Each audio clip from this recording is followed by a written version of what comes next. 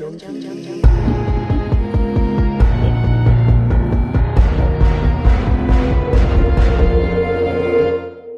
and welcome to episode 20 of Celluloid Junkies, the last episode of season 2. I'm Luke Kane and I am joined by my stalwart co-host Damien Heath. Hello there, how are you? Good, how are you? I'm good. Glad to be here for the last episode of season 2. As much as we love doing this show, it's a lot of work, so I think we're both looking forward to a bit of a break. Got a great film as well. This month we are taking to the highways of Florida with Patty Jenkins' 2003 biographical crime drama, Monster. When I was little, I had a lot of dreams. And I was always secretly looking for who was going to discover me. Was it this guy? Or maybe this one? You never knew. I lived that way for a long, long time, dreaming like that. But one day it just stopped. I'm kind of broke right now, so I'm just trying to make some cash somehow. Well, maybe I can help you out. By the time I met Selby Wall, all I wanted was a beer. Can I buy you that drink? I got my own money. I'm just trying to talk to someone. Do you want to stay with me? Who was that person? She was just a friend I made. I think she was a street person. Hey, lady love, you need a ride? Can I ask you a question? Are you a prostitute? Hey man, don't go too far. I just want a little privacy. 30 straight up. You girls, I love them and I hate them. Where'd you get this car? I just borrowed it. Life was funny. It's also strange how things can be so different than you think. You okay? I got everything going for me. I'm not a bad person. I'm a real good person. Police urge anyone with any information about these crimes to contact your local authorities. Lee killed that man. What do you think? Oh my God. You're never gonna understand it, so you gotta trust me. I got it under control, man. She's all screwed up. I was raped and Beecham was gonna get killed. You can't kill people. Says who? You knew. No. Shelby. This is your deal. They're coming for us. They got nothing. They're not even looking. There's a whole world of people killing and raping, but I am the only one killing them. People like me and you go down every day. The thing no one ever realized about me was that I could train myself into anything.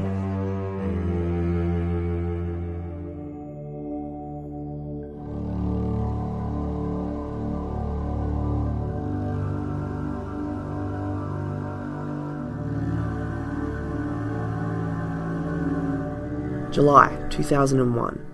Californian-based AFI film student Patty Jenkins is looking to make her first feature, but she needs a subject she can sell to a studio.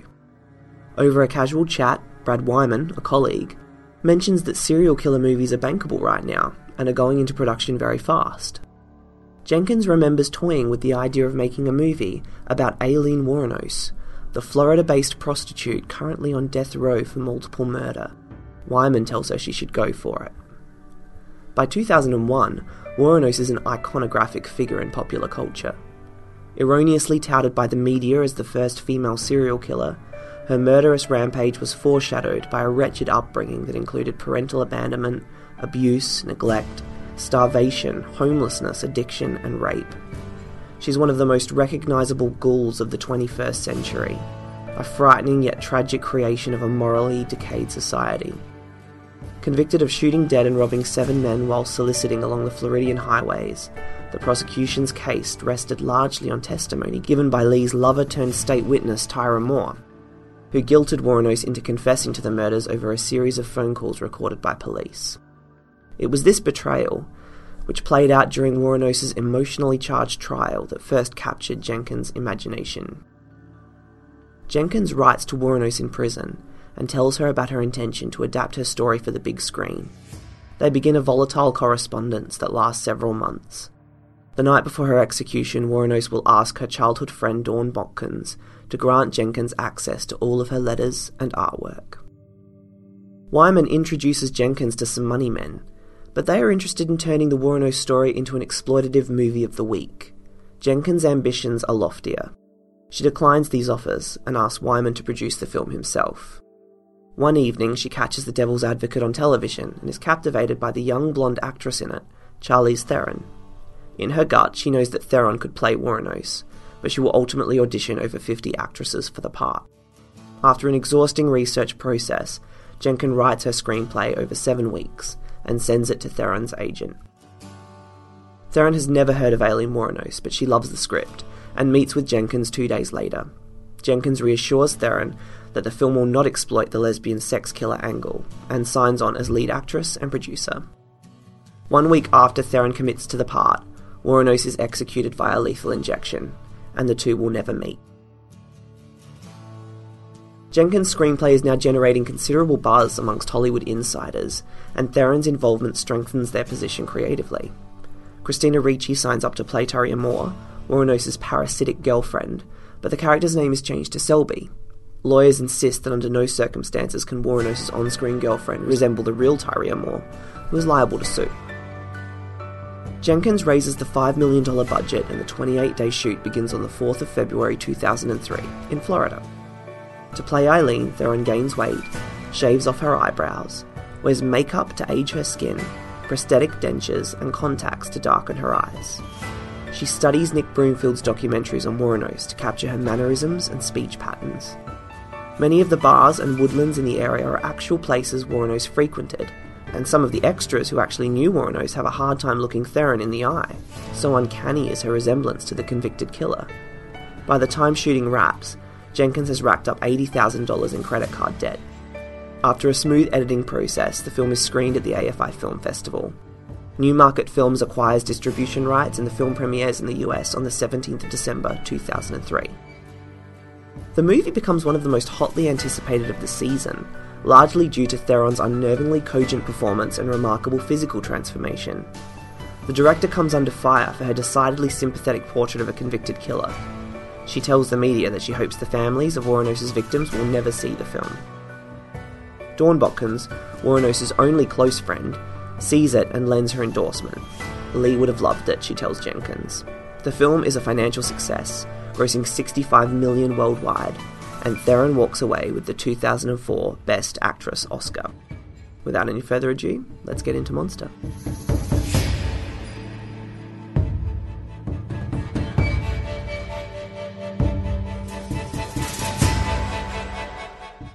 So Damien, tell me about your first experience with Monster. So correct me if I'm wrong, but I think we both saw Monster independently of each other. I saw it because you told me to see it. Right.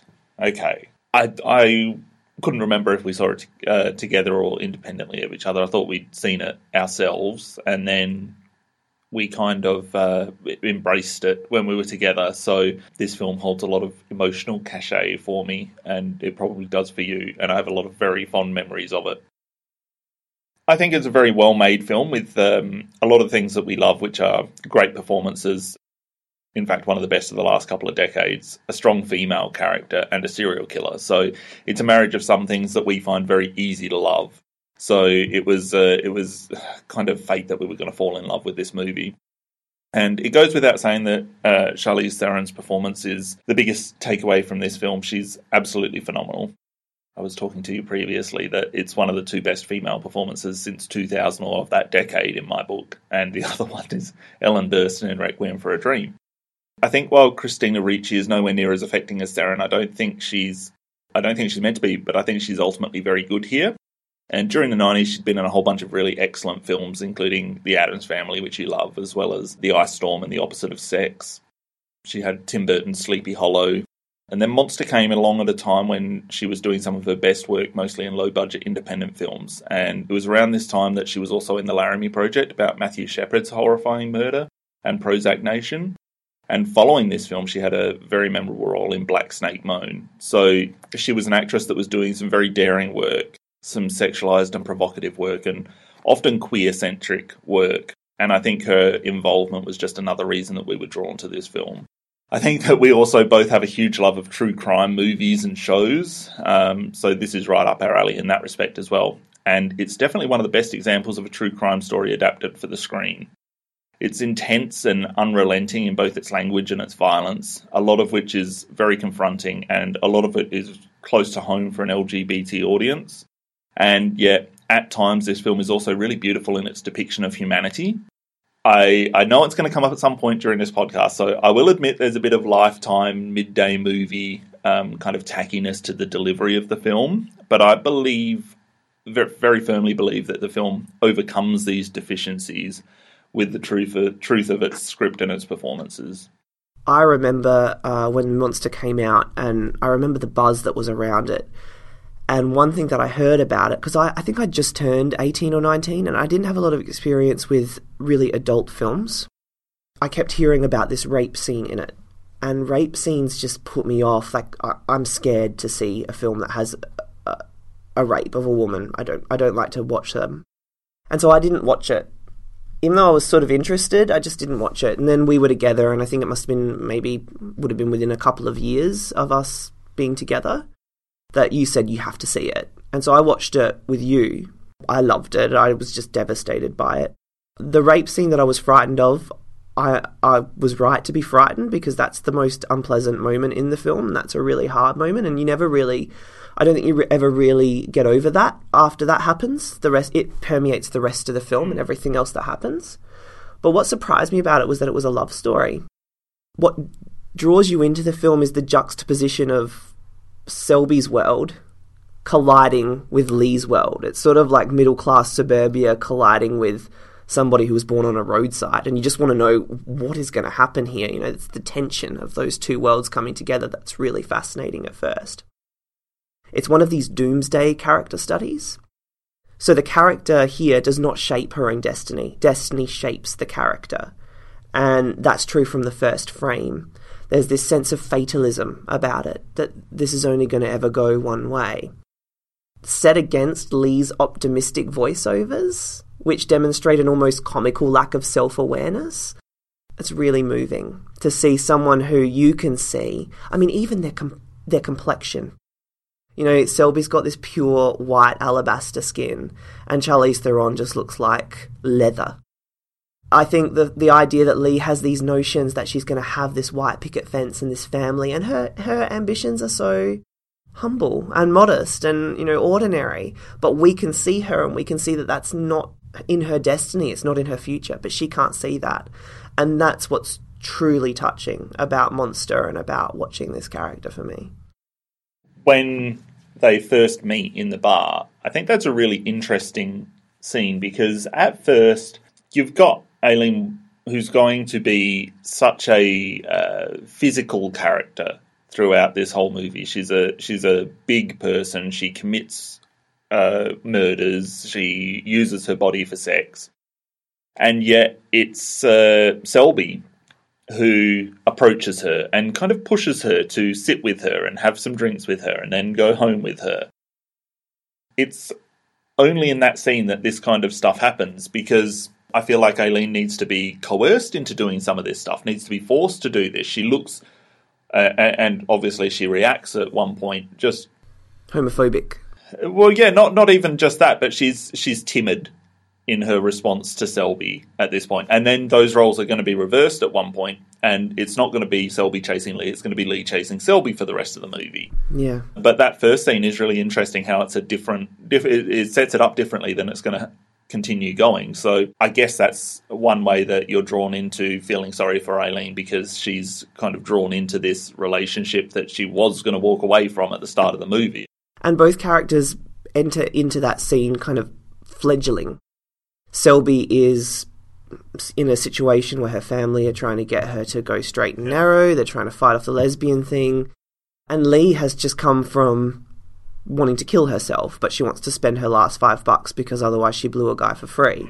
So they both enter that pub with absolutely nothing to lose, and where their life are teetering on at a crossroads, and they both just hang on to each other. They become each other's way forward. Okay, suddenly there's a future, but it's only with each other at this point. And that's another reason why you're just so compelled by the romance. What's interesting is that Selby is an awful character, really. She's very weak and parasitic and kind of has her head in the sand, and she's just this whiny, sulky thing. And she uses Lee. She's a user, yeah. And really, we shouldn't be rooting for the relationship, but we do. And I think that that's because of the performances and the writing. But you don't so much, I don't feel you root for the relationship, but you root for Aileen to get something out of life. And she's put all of her stock in the relationship, so that's what you have to root for. Yeah, that's true. I don't think you're rooting for it for Selby. Because for Lee, her only real chance of happiness is with Selby, so in that sense you root for the relationship. Yes, but only on behalf of Aileen. When the physical trouble came along, let her clean the streets, and then we'll pull her in. But that's how come why. there was so much physical trouble because it was all in 1 year? 7 people in 1 year. Oh well. But why not say now? Because I'm out of retaliation for taking my life like this and getting rich off it all these years in total pathological lying. Yeah, thanks a lot. I lost my fucking life because of it. Couldn't even get a fair trial. Couldn't even get a fair investigation or nothing. Couldn't even have my appeals right. You sabotaged my ass, society, and the cops, and the system. A raped woman got executed. It was used for books and movies and shit. Ladder climbs, the election, everything else. I got a big finger in all your faces. Thanks a lot. You're an inhumane bunch of fucking living bastards and bitches, and you're going to get your asses nuked in the end. And pretty soon it's coming. 2019, a rock's supposed to hit you anyhow. You're all going to get nuked. So, obviously Monster was predated by 2 Nick Broomfield documentaries, which both of us saw and loved. The Selling of a Serial Killer in 92, which was, I think, about a year or 2 years after her initial arrest. And then The Life and Death of a Serial Killer, which was the year that she was executed, 2003. No, she was, so she was executed 2002, wasn't she? And 2 very different movies. Yeah, well, I rewatched them for this podcast. I've always loved them. I think they're brilliant. So the first film really it follows Steve, who was Woronos's original lawyer, and he's just this buffoon. And Arlene, who's this sort of sappy-headed Christian woman who legally adopted Aileen. And they act as a go-between for Woronos to try and bulk the filmmaker out of $25,000 for an interview. They're essentially just trying to profit off of Woronos's crimes. It also explores how Woronos's arrest was compromised by law enforcement and her lover, who were caught brokering deals to sell the rights to her story to a film production company. And then The Life and Death of a Serial Killer covers what Nick went through in 1992, but it also takes a deeper look into Aileen's background. It traces the different places where she came from and everything.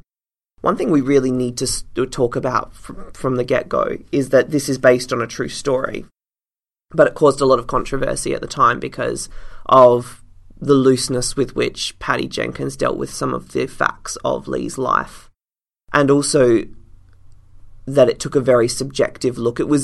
Monster is, I think, the way Lee would have her life story be told, but it might not necessarily be the truth of her life. We'll disagree a little bit later. What I thought was interesting is I think the documentaries are more sympathetic to Woronos than the film Monster is. Yeah. She's surrounded by parasitic lawyers, governors who are building their re-election campaigns on her death, and money-hungry Christians looking to make a buck. So Woronos emerges as the only truth-telling one of the bunch. She looks practically heroic next to these slimy, disgusting people who are around her, which is pretty incredible considering that she's murdered 7 men? 7 people, yeah. That we know of in cold blood. She was convicted for 7 deaths. Was she convicted for 7 or was she convicted for 6 because one body was never found? That's right, I think so, yeah. She has a weird kind of charisma. She talks straight, she makes up words, she's got all of those mannerisms that you see Charlize Theron do with, the moving of the head to get the hair back.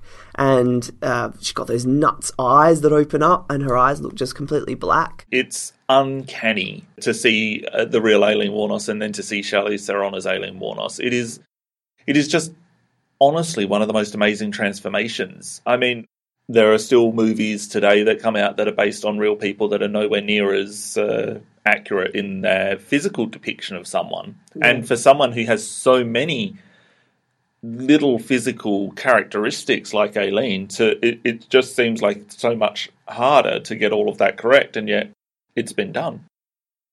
Even though she was touted as the first female serial killer, which wasn't true, but she is definitely an aberration. It's not something that we see often, and she wasn't a thrill kill kind of killer. She killed to rob, and she killed basically as a means of survival. Or in self-defense, depending on who you believe. It's interesting that most serial killers feel empowered by their crimes, afterwards, and they relive them and everything. Lee Wuornos seemed to be, at least in the way that she's portrayed in Monster, she was diminished by every crime. She grew weaker. And what's interesting about the real Aileen Wuornos is that she had a kill kit. So she didn't have a bag labelled kill kit. No, She might have had a few things that she took out to assist her in the clean-up of the crime scene. Yes, and also when they... Just regular household products that I assume a lot of our listeners carry around in their cars or purses. And she had a storage facility. When police went in there, she indeed did have trophies from all of her victims. She had things like fishing poles and stuff like that she'd taken from all of their cars. So she did fit the profile of a serial killer, but not in a standard way. A lot of this stuff is semantics. Like, to say someone has trophies from their kill. A trophy is an ear that you keep. A fishing rod that somebody who's poor and has no money steals is potentially a meal that they're going to sell at some point. Yeah, I suppose that's true. So I feel like, yeah, you can make a case that this fits a typical serial killer profile. She took trophies from her victims and she had a kill kit, but you use that language, it sounds like it. If you use a different kind of language, it sounds like, hey, this is just a normal person doing not normal things, obviously very abnormal things, but there is a reason of survival behind each of these things. And I know I'm going to sound like I'm really sympathetic to Aileen Wuornos, and I probably am in a sense. But at the same time, there's a language that you use that, not you particularly, but, true crime documentaries and such, there's a language that's used which indicts or convicts someone based on the language that they're using. Whereas if you used a different language, you tell the same story, but without that prejudice. That's true. And I agree. I'm probably going to be a little bit more objective about Wuornos, only because I am reluctant not to be, because this is someone who ultimately did go out and murder people. And and you have looked at more. You've read Sue Russell's book, Lethal Intent. You have looked at more documentaries. You've looked at more sides of the story than I have. I've seen the two documentaries. I've watched the film Monster many times. And that's about the extent of my knowledge of Aileen Wuornos. And, I'm not without sympathy for her. You listen to what happened to this woman in her life, and it is horrifying. And a lot of that the film doesn't go into. Mm. I ultimately think it was a really good choice of the filmmaker not to include it, to just focus on this one period where the killings began. Our viewing of Monster is definitely informed, or it's in sync with the documentaries. They're great companion pieces. Yeah, they are. If you'd seen the documentaries and you went, oh wow, I wish they would turn this into a movie, well, they did. Here's Monster. Yeah, and it's a great movie.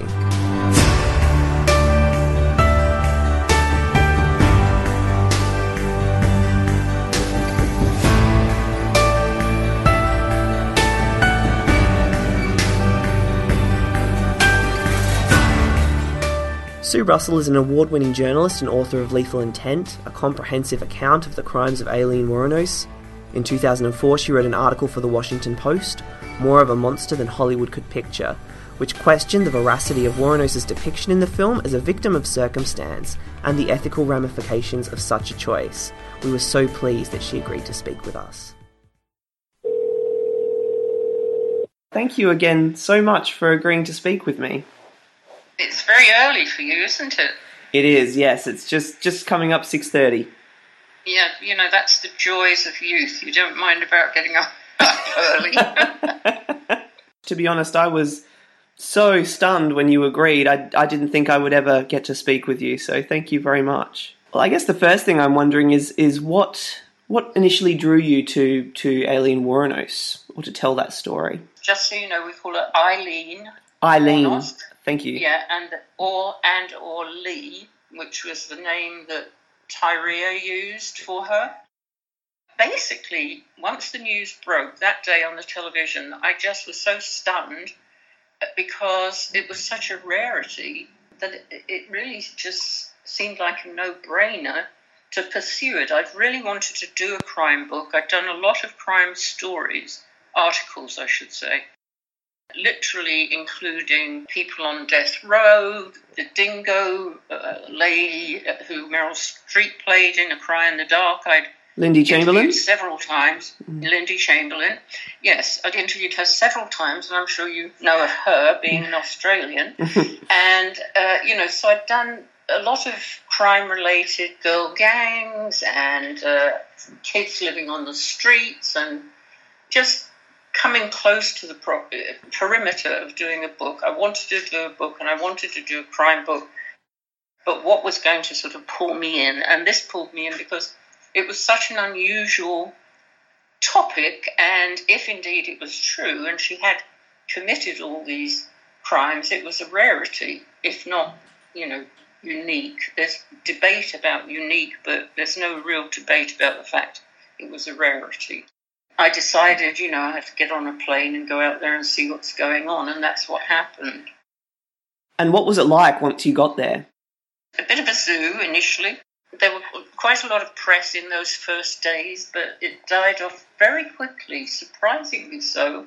In fact, I spent a lot of time mulling over with a couple of people who were there why it was such thin press coverage, and we almost came to the conclusion that men couldn't face the fact that there might be a woman out there doing this, that it was hard for them to tolerate, and so therefore there was almost a built-in repugnance, if you will, and they didn't want to deal with it, and so they didn't.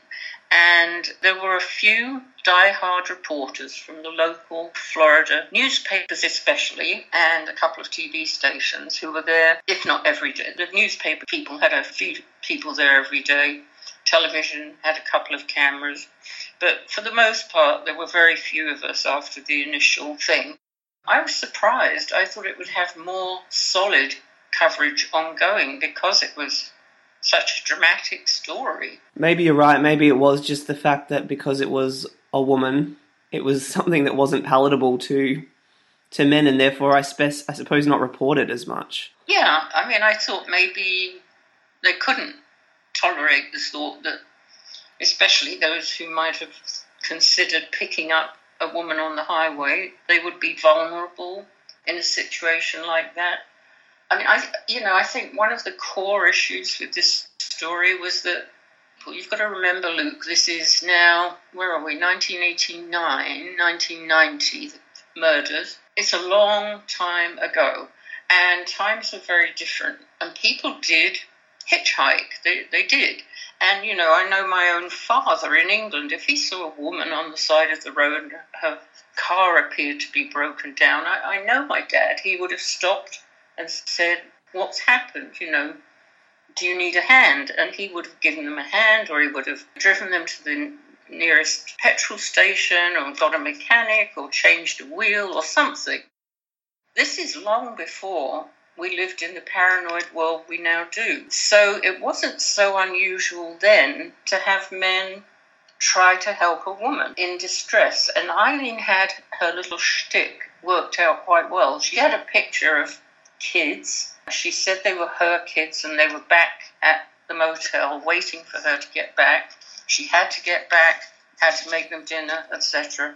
And she'd present this to the guys she flagged down. The whole idea was that they would sort of take pity on her and give her a ride. And of course, once she got in the car with them, then out would come the proposition for sex, which was met with mixed results depending on the guys involved, There's a bit of a fallacy that the victims of Eileen Wuornos were all soliciting her, and that wasn't the case. Yes. When you read your book, you see that it was more complicated than that. It is more complicated. It was more complicated and it was a bit of a fallacy, and she had it quite well worked out. She travelled with what she used to refer to as her kill bag. She had a gun in it, she had a bottle of Windex, and when she did commit a murder, I don't know if she used it any other time, but she would clean down the car pretty darn thoroughly. I've spoken to police officers who said you couldn't see a mark on it. Now, who goes around with a bottle of Windex, you know, if they're just minding their own business and not doing anything nefarious? So I personally think that she figured out which guys she was going to go after. She somehow ascertained which guys had a fair amount of money on them, and those may have been men who were heading home for the weekend with their paycheck. It may have been men who were heading up to Daytona Beach, the party town, you know, and we're going to have a good time. But eventually I was able to ascertain that most of these guys probably had at least $300 or $400, maybe as much as $600. There were one or two we weren't sure about. But, you know, I think that she probably questioned them in such a way. I don't know what she said to them, but somehow she figured, okay, this is a good mark and I'm going to go after it.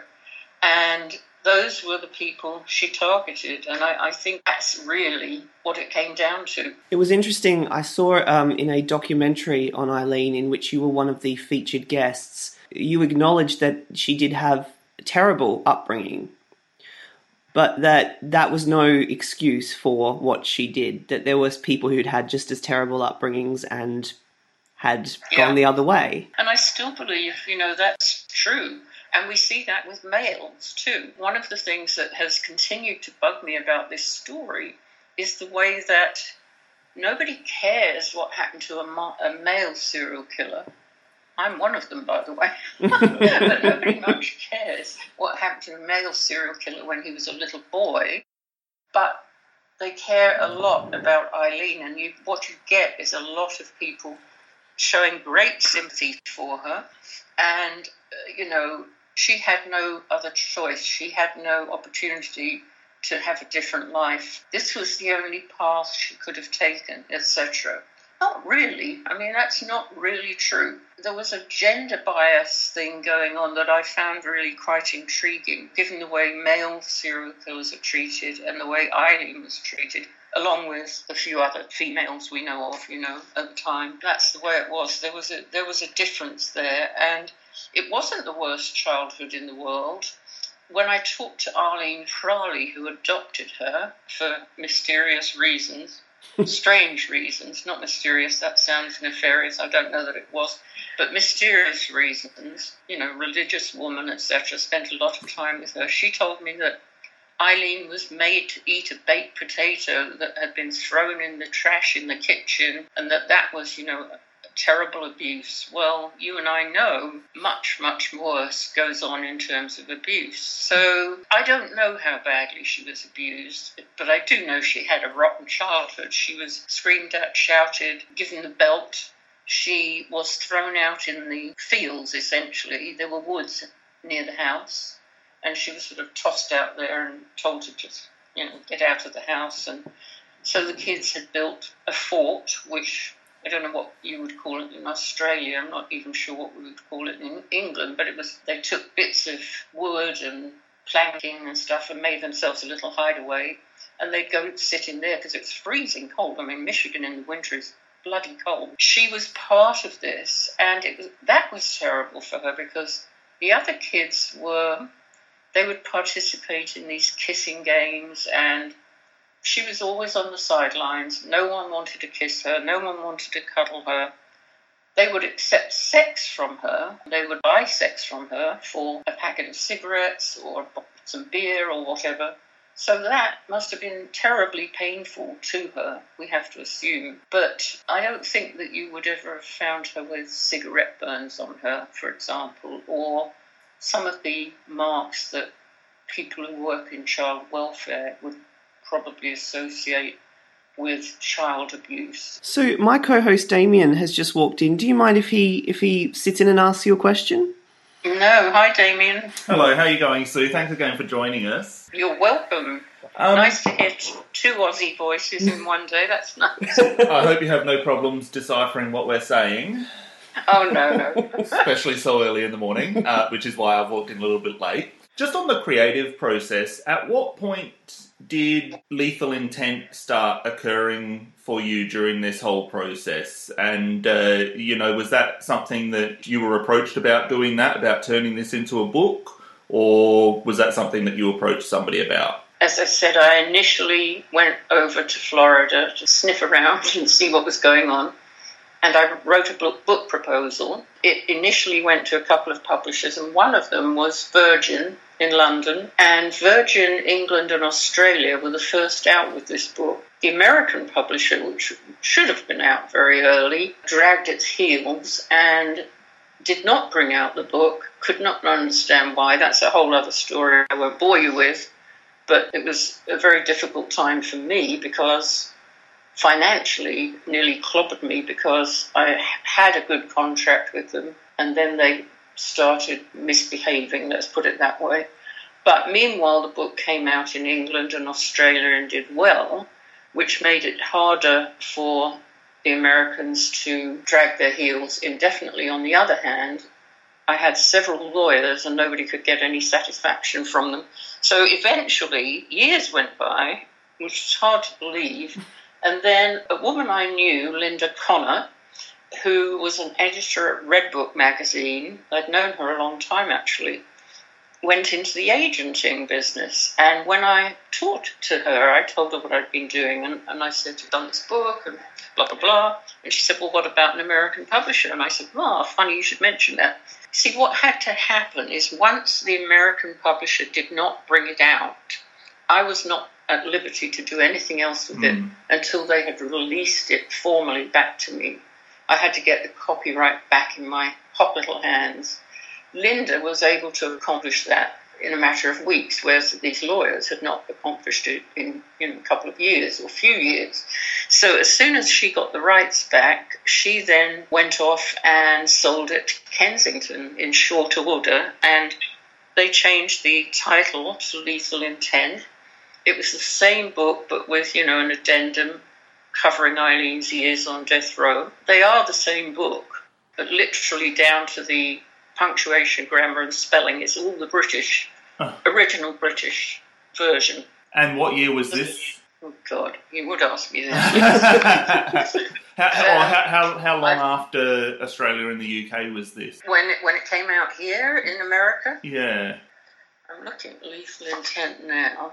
It says 2002. This is published by Pinnacle Books, Kensington Publishing Corporation. That's almost a decade then. Yeah, I mean, it was just an unbelievable journey. And so I put in the epilogue, I was just looking at it, Los Angeles, December 2001, Eileen Wuornos has occupied a death row cell, that confining space that Stephen Glazer paced out in the Ocala courtroom since 1992. And on it goes. And, that was my epilogue in 2002. And at that time, execution was on the horizon but hadn't happened. I think it was the same year that Charlize Theron won her Oscar for Monster. I think it was very close in time. If my husband was nearby, he would know. Ken? He seems to remember it better than I do. I think I've blotted it out. When you write a book like this, and obviously it becomes, I guess, such a comprehensive account of that particular series of incidents and that person, how much does that affect your life as a writer? A lot. It was obviously a lot, because we're here in 2018 interviewing you on a podcast about this. I could never have predicted that we would be talking about it at this stage so many years later. Who could predict it? Most of my friends who write crime books, they might get a little blip here and there. But I was telling Luke before you came in, I've had 5 requests in the last month. She took on a kind of iconic status. And what I kind of foresaw happening, and did happen to some extent, was that women got behind her. I was a little afraid of that. Not that I didn't begrudge Eileen's support she got, but I did think it was awfully unfair on the victims' families and the victims that they were all treated as though they were rapists and violent killers, whereas she was actually the one who did the killing. Let's not forget. she was the one who took their lives. It's such a strange, aberrant case. The fact that she was a woman, the fact that she was a prostitute, the fact that she, in her initial trial, gave a very, very graphic, detailed account of being raped by her first victim. Well, you know, what you have to remember is this. When she was interviewed by 2 police officers in what we call her confession tape, which was a 3-hour interview with investigator Larry Horzappa, who worked the Richard Mallory case, and Bruce Munster, who worked a couple of the cases, she did not accuse Mallory of rape or of abuse or brutality. She didn't mention being brutalized. It really wasn't until after, I guess it came up in appeal, did all this come out. It was so bizarre. We all sat with our mouths hanging open because there had been no mention of any of this prior to that. But there were other things that didn't make sense about it, okay? She made it sound as though, and the movie, by the way, and this was why I got cross with the movie made it look as though he raped her and tied her up and brutalized her. In actual fact, what happened was she got off the first shot into his right arm, which here in the States means he was in the driver's seat. He was found with his trousers done up, his belt done up. That was the first bullet. There were 4. He got out of the car and sort of staggered. She got out of the passenger seat and ran around the front of the car and said, no, you don't move, you don't move. This is by her own admission, by the way. And she then pumped 3 more bullets into him. And ultimately it was the 2 in the lung that were fatal. And the first bullet kind of went from one side through the shoulder on into the lung. So it was one of those situations where the bullet makes a journey that's doubly damaging, So it was a very different scenario. That being behind the wheel of a car, what you've got that bears that out is you've got blood on the back of the car seat. Now, the scenario painted in Monster didn't match that at all. I haven't watched Monster in a long time, but I know when I first saw it, I was like, what? What am I watching here? This makes no sense. So if you look at Monster, you'll see a very different scenario. Okay, so let's just assume, for example, that he did rape her the way she claimed. Who do you know that is raped and brutalized and is bloodied and bleeding from her orifices, vagina and anus, as she described when she finally took the witness stand, and who then stops to take his money? The victim would get out of town fast. You wouldn't linger and start pulling around with his clothes. That didn't make sense. The possessions that she buried of his, that she hid behind his car, the fact she went off in his car and dumped it somewhere, and close behind it she put the vodka bottle, the glasses they'd been drinking from, and various of his possessions, and eventually his possessions into a storage locker. The stories just didn't match up. It illustrates a level-headedness that you wouldn't think that somebody who'd just been brutally attacked would possess. Right, and if you watch that scene in Monster again, you'll say, no way, she would have done that. Eileen claims she was tied to the steering wheel with leads from stereo speakers. That didn't work either because, strange though it may sound, we reporters sometimes do some strange things. And I actually started, getting in my car and fiddling about with my position and seeing, with my hands held to the steering wheel, could I wriggle into such a position where I could be raped like that? And the answer was no. You can try it for yourselves. That sounds like a fun experiment. We'll do it after the interview.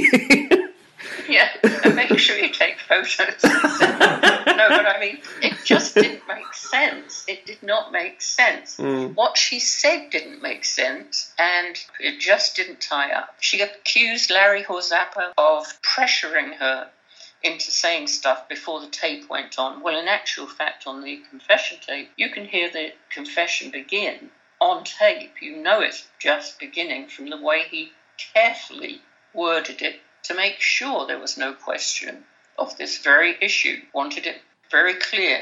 This is the beginning of our discussion with Eileen Wuornos. And it is very clear in the confession. She did search Richard Mallory's pockets, And she got the keys and she took his truck and off she went. And she threw cardboard over him and a bit of old carpet and left him there in the woods where he would have been pecked by the birds had he been there long enough. But in the trial, what was very important, people always ask me, well, how come they were allowed to ask her about all those other cases? There's a law called, commonly known as similar fact evidence, and the judge decided that the cases were similar enough that he was going to let them all in. And in that confession tape, which was very hard for them to edit, and you guys know this because you're editing tapes all the time, it was very hard for them to edit it so that they could get through what they wanted to get through. But she admitted that she was pissed off at Dick Humphreys, who she shot 7 times, because he was gurgling and would not die. Richard Mallory took, I think it was 10 to 20 minutes to die after the 4 bullets went into him. She claimed she killed Richard Mallory because he didn't want to take his pants off. He wanted sex without his pants off. That was her first claim in the confession. This is before, a year later, claiming he attacked her. Didn't want to take his pants off, thought he might not pay her, did pay her, but thought he might ask for the money back. So you see, we've got 2 quite different versions 1 year apart. Eileen's sympathisers love to point out that Richard Mallory had served time for, yes. I think it was aggravated rape? Eventually I got the records. It took me a long time, but I did put it in the book. It was 1958. He was a married, acne-plagued 19-year-old, just a few days shy of induction into the army and very stressed out at the time. His crime was breaking into a woman's home and trying to assault her. When she resisted, he fled immediately. He pled insanity and was convicted of housebreaking with intent to commit rape and assault and sentenced to 4 years in a Maryland psychiatric facility. Now, when he was there, a doctor examined him and found he had poor control of his sexual impulses, and he had strong urges to have relations with different women despite having a wife, etc. And he was diagnosed with, I quote, personality pattern disturbance, schizoid personality, end quote, and he was deemed a, in quotes, defective delinquent, end quote, and confined to the Patuxent institution. He told the psychiatrist he had no hope for the future, nothing to live for, no use to anybody. He thought his wife would be better off if he were dead.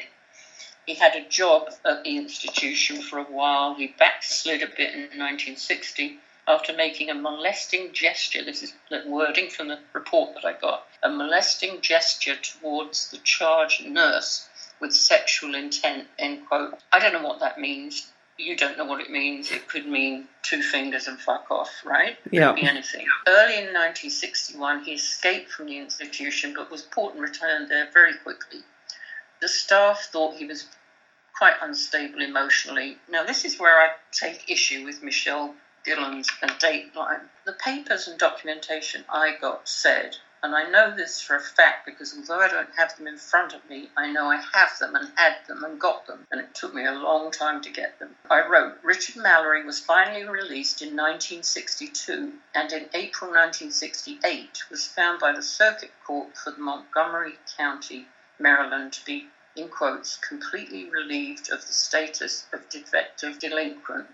Now, here's where I take issue with Dateline. We know he was convicted and sentenced to 4 years. In April 1968, he was completely relieved of that status of defective delinquent. What we don't know is what happened in between. How do we know that he didn't serve 58 to 62 behind bars there, and then perhaps go on probation? I've never heard Michelle Gillen say or Dateline say that they have the records that show that he was behind bars for 10 years. And yet that's the impression that is given by, well, let's just say by Dateline. And I don't know where that comes from. Maybe they have documents I don't. And if you were talking to them, I'd say get hold of them. And, I'd love to see them. But, it's an interesting point because think about it. He sees this woman through the window. He goes through an unlocked door. Oh, I don't know if he saw her through the window the second time. He went upstairs, she was in the shower, she screamed, he ran out the front door, and that was that. But he was arrested, of course, sentenced to 4 years. Terrible crime, going into a woman's house when she's in the shower. Nobody's denying that. But I don't know that it would get 10 years. Rapists don't get 10 years half the time. Here now. That's true. And it's such yeah, absolutely. And it's such a condemnatory comment, little remark. He served 10 years for aggravated rape. You telling us, laying it out like that, shows that it was nothing like that. We don't know. We don't know. I can't say for sure that I know, but I can say what the report said. And the report said he was sentenced to 4 years and that in 1968 his record was cleared. Now, remember, he was young. The offence, he was 19. That's not that young, but it's not that old either. I just don't know. I don't know. But I'm not willing to call him a rapist based on that and say served 10 years. What do you think? No. And also what's interesting is in the 20 or 25 years that, we're in between that and him encountering Aileen Wuornos, by all accounts, he was a fairly stable, consistent person. He'd picked up prostitutes before and there hadn't been any problems. He owed money. I mean, he was behind with his bills. I have been heard to say he didn't do anything else, and people say to me, that you know of. And I say, okay, fair enough. That I know of. That's true. That I know of. But there's nothing else on his record. That much we do know. I mean, Sue, this is probably a really impossible question to answer, but why do you think that Aileen went from years of hitchhiking and hooking to turning quite suddenly into a killer? She was diagnosed more than once as a borderline personality disorder. She had other diagnoses, and one of the things about borderlines is fear of abandonment. If you pick up a book about borderline personality disorder, you'll see fear of abandonment is their biggest fear. I believe that when she met Tyria, she thought she'd got a mate for life. And she was so afraid of losing Ty that she did everything in her power to keep her. So I started to plot out the dates, and it was very, very interesting. Richard Mallory was murdered within a few days of Thanksgiving in 1989. In 1989, Sandy Russell, no relation to me, went over for Thanksgiving dinner in their trailer. And Sandy was a very pretty young blonde, straight, worked at the motel with Ty. And Aileen, I think, was very threatened by her. And she went out, she murdered Mallory, she came home, she had money, she said, look, we can go to Disneyland, look, we can do this, look, we can do that. Suddenly she had mega bucks, okay? She had thwarted the growing likelihood that Ty might go back to her home state. She had basically kind of hooked her into her life again. Yeah. So then we fast forward again to the next summer. Now, during the 6 weeks that Ty's sister was with her, Aileen killed 3 men. She came home waving dollar bills around. We heard this from the girls. Waving dollar bills around and saying, look, I've got money. Look, we can go party. Look, we can pay the back rent. Look, we can do this. Look, we can do that. Again, she was very afraid that the sister was going to drag Ty back to Ohio with her. She missed her. They all missed Ty. Ty was a great gal. She was funny. She wasn't that great because she turned her back on murder, but she was fun.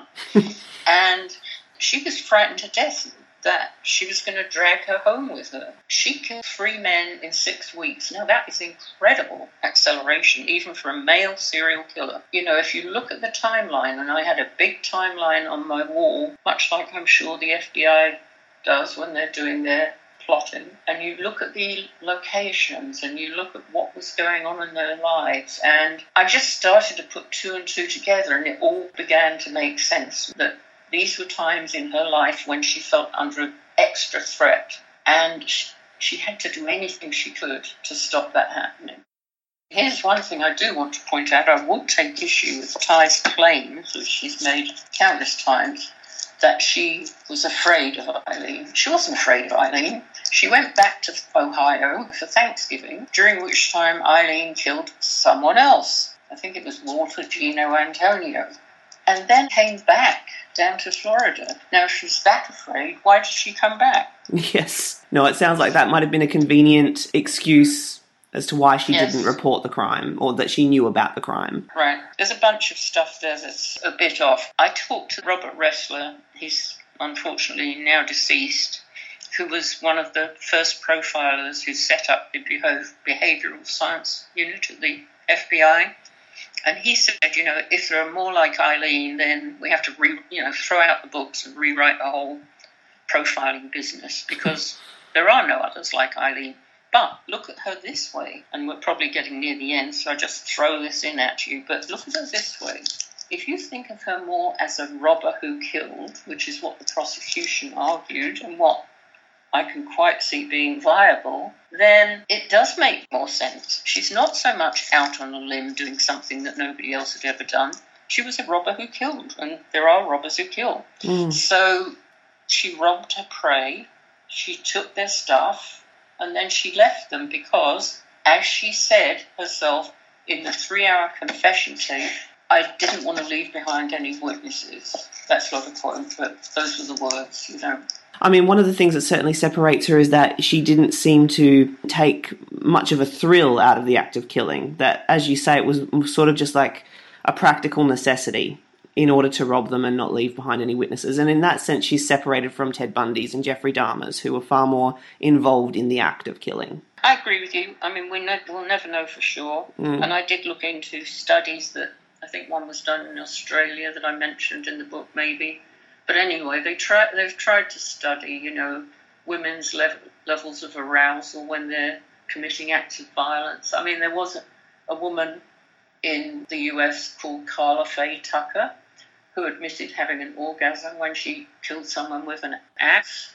And there are some pretty brutal crimes out there. But yeah, basically, I agree with you. That's the difference, the main difference, yeah. Sue, I won't keep you much longer. You've already been so generous with your time. I just wanted to ask you a couple of questions, if I could, about the movie. Is that all right? We'll give it a go. I mean, you wrote a wonderful article in the Washington Post about the film and about the choice to make that first rape, or the first murder scene, a self-defense scene with rape, and how graphic and awful it was. So I'm just wondering, obviously when you first saw the film, it must have just been very different from the other people who hadn't researched the case as thoroughly as you had. Were you able to lose yourself in it, or were you sitting there just thinking, well, that isn't right, and that isn't right? I lost my mind in it.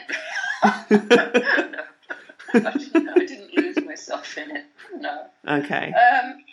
I couldn't lose myself in it because I knew some of the people, I knew some of the survivors, I knew some of the family members. Some of them were still phoning me.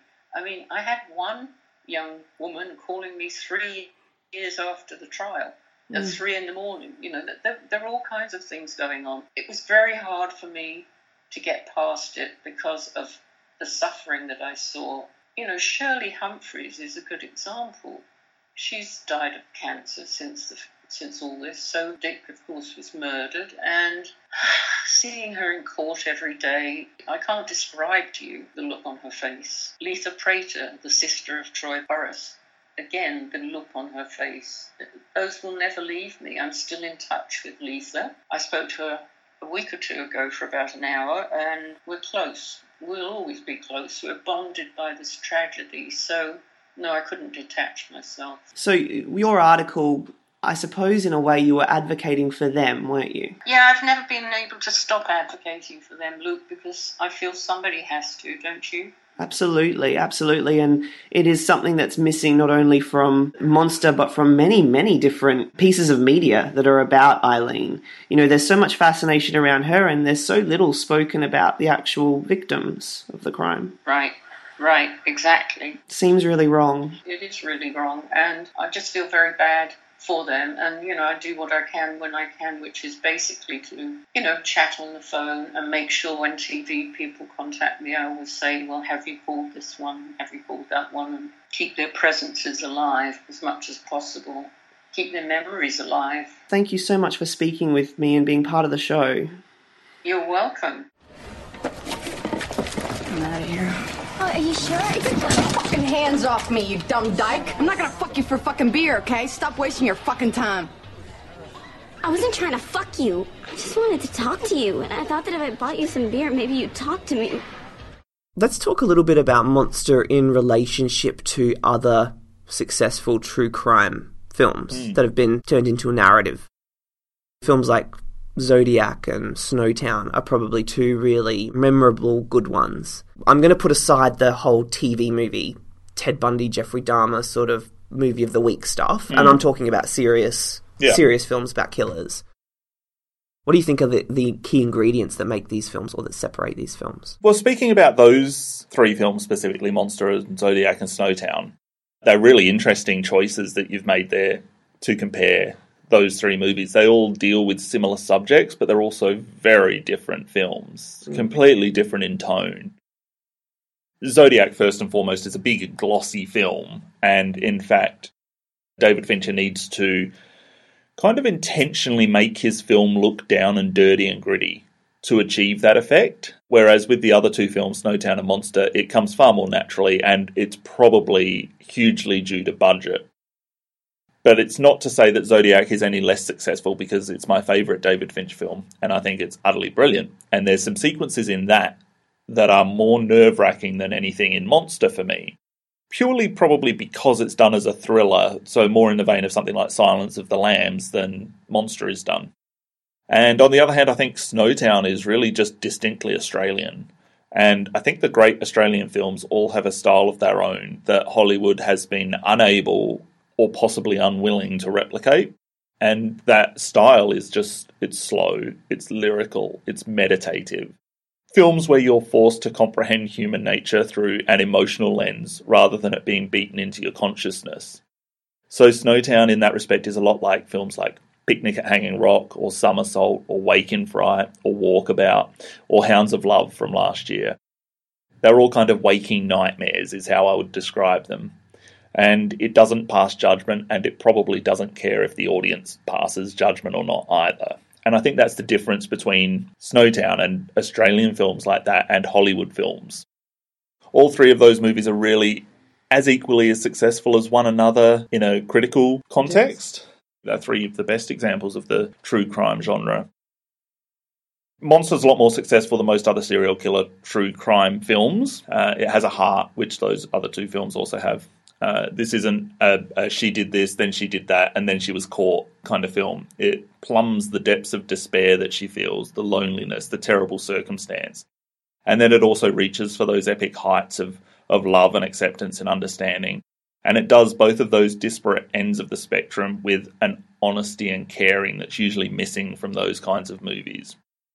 I'm talking there where you're comparing it to films like Dahmer and Helter Skelter and Bundy, because those direct-to-video abortions are the primary examples of this genre. There's not a lot that comes out that goes to the cinema. I mean, what's your comparison between those three films? Because you love all three films as well, don't you? I do, yes. And I think probably the biggest difference between them is perspective. So obviously, Monster is very subjectively on Lee Wuornos' experience, or the killer's experience. Zodiac is on the investigator's experience, and Snowtown is on the experience of a simple-minded boy who's associated with the killers, and he's sort of our key in to see what's happening. That's really what separates them. The other thing is that Zodiac feels very focused and directed in what it wants to say, and Monster's the same. Whereas Snowtown feels like there's more breadth, there's more space, there's more patience. It's less clear about what it's trying to make you feel. I mean, wouldn't you say that that's an Australian thing? Yeah, I think you said it beautifully. That idea of there being a waking kind of horror. The film doesn't have a particular interest in setting your mind one way or another. You kind of walk out of Snowtown, Hounds of Love, and even dramas like Little Fish and Somersault with a feeling that the movie has left it up to you. You will walk away with whatever you walk away with. Are you a prostitute? Yeah? Why, man? I don't know. People, like, pay to be with you. It's wild. Men must just line up to be with a girl like you. I guess. Monster works less as a record of what happened with the real crime than it does as a really emotionally cogent, lucid, interesting character study. I don't know how much value it has as a depiction of this true crime story, because it really does make some very, very clear decisions about how it's going to tell this story, regardless of how accurate it is. And, you know, whether or not Lee Wuornos was raped in that initial murder and it was self-defense, if you take that out of the film, then there's no reason to have any sympathy for her. Well, that's right. And the whole film relies a lot on the sympathy that you feel for Aileen relies on that scene. Yeah. I watch it as a film about a character, and she's a very, very interesting, sad, tortured, fascinating, complicated character who I love to watch. They've put the based on a true story thing on there because it essentially does tell the essence of the story and get at the essence of the character, but they've also done that because the film is going to be far more marketable if they say based on a true story and sell it as the Lee Wuornos story. And so finally she got to be in the movies as well, because that's the first line of the movie. Yeah, I love the dramatic irony of that. It's similar. There's another film that we've done on our podcast which starts with, I always wanted to be... Do you know what it is? I always wanted to be a gangster. Very good. Goodfellas. There's a specific set of problems that come with true crime films. And when you ask about that, I'm guessing that probably you're referencing foremost the inability for most of them to be completely accurate. And that's not just necessarily true crime films, that's also any film based on life. I do suppose that this may be a problem that's encountered in a lot of movies, but I also, on the other hand, believe in the value of artistic license. The biggest example in Monster, I think, is Selby, the portrayal of Selby, who in real life, as you said, was Tyra Moore. And she was about twice as large, a redhead, loud-mouthed, and just... toothless. Generally a horrible-looking person, as opposed to Christina Ricci, who's not. Not only that, but her and Aileen had lived together for almost 2 years prior to the first murder that Wuornos committed. There's little doubt then that Tyra Moore was far more complicit in her knowledge of the crimes than we're led to believe that Selby is, at least in the beginning of this movie. A 2-hour movie which focuses largely on Wuornos would have made the audience a bit more disdainful of Shelby if it had been shown accurately. Obviously, for litigation purposes, they couldn't show it accurately. So I have really no problem with that change. She's just kind of a supporting character in this story anyway, but it definitely does make us a little bit more sympathetic to Wuornos. What's interesting, because obviously the film is quite subjective, but even the casting of Christina Ricci is a subjective choice. Jenkins said she didn't want to cast someone who looked more like Tyra, a toothless butch lesbian, for 2 reasons. One, she was worried that 2 oddballs would make the film look a little campy, like a little wiggy and a little campy. And 2, she wanted Lee's girlfriend to look less as she really did and more like Lee's idealised view of her. So she wanted to make her look cute and innocent and sexy, which is how Lee thought of Tyra, even though Tyra wasn't on the surface any of those things. A couple of times it moves away from Wuornos and gives us some non-subjective scenes. So the examples of this are when Selby tells her aunt that she's moving in with Lee. And then there's another scene which I find especially jarring, which is where the witnesses to the car accident help police sketch the suspects. That scene could have been dropped. Well, I think both could have been dropped. I mean, I don't mind the scenes with Selby, and it does give us a little bit more sympathy for her, which the film's desperately in need of, because she's unlikable for a lot of the film.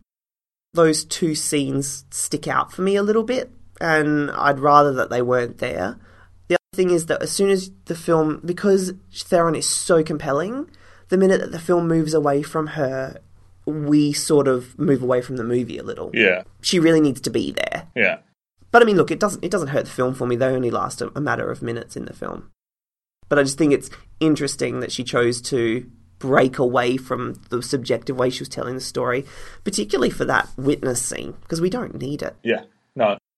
The film doesn't really do much to help us understand how the police caught her. No, it would be fine if they just showed that scene where Selby's watching the TV and their sketches are on the... That's news. right. So are you saying that you killed in self-defense or in cold blood? What do you...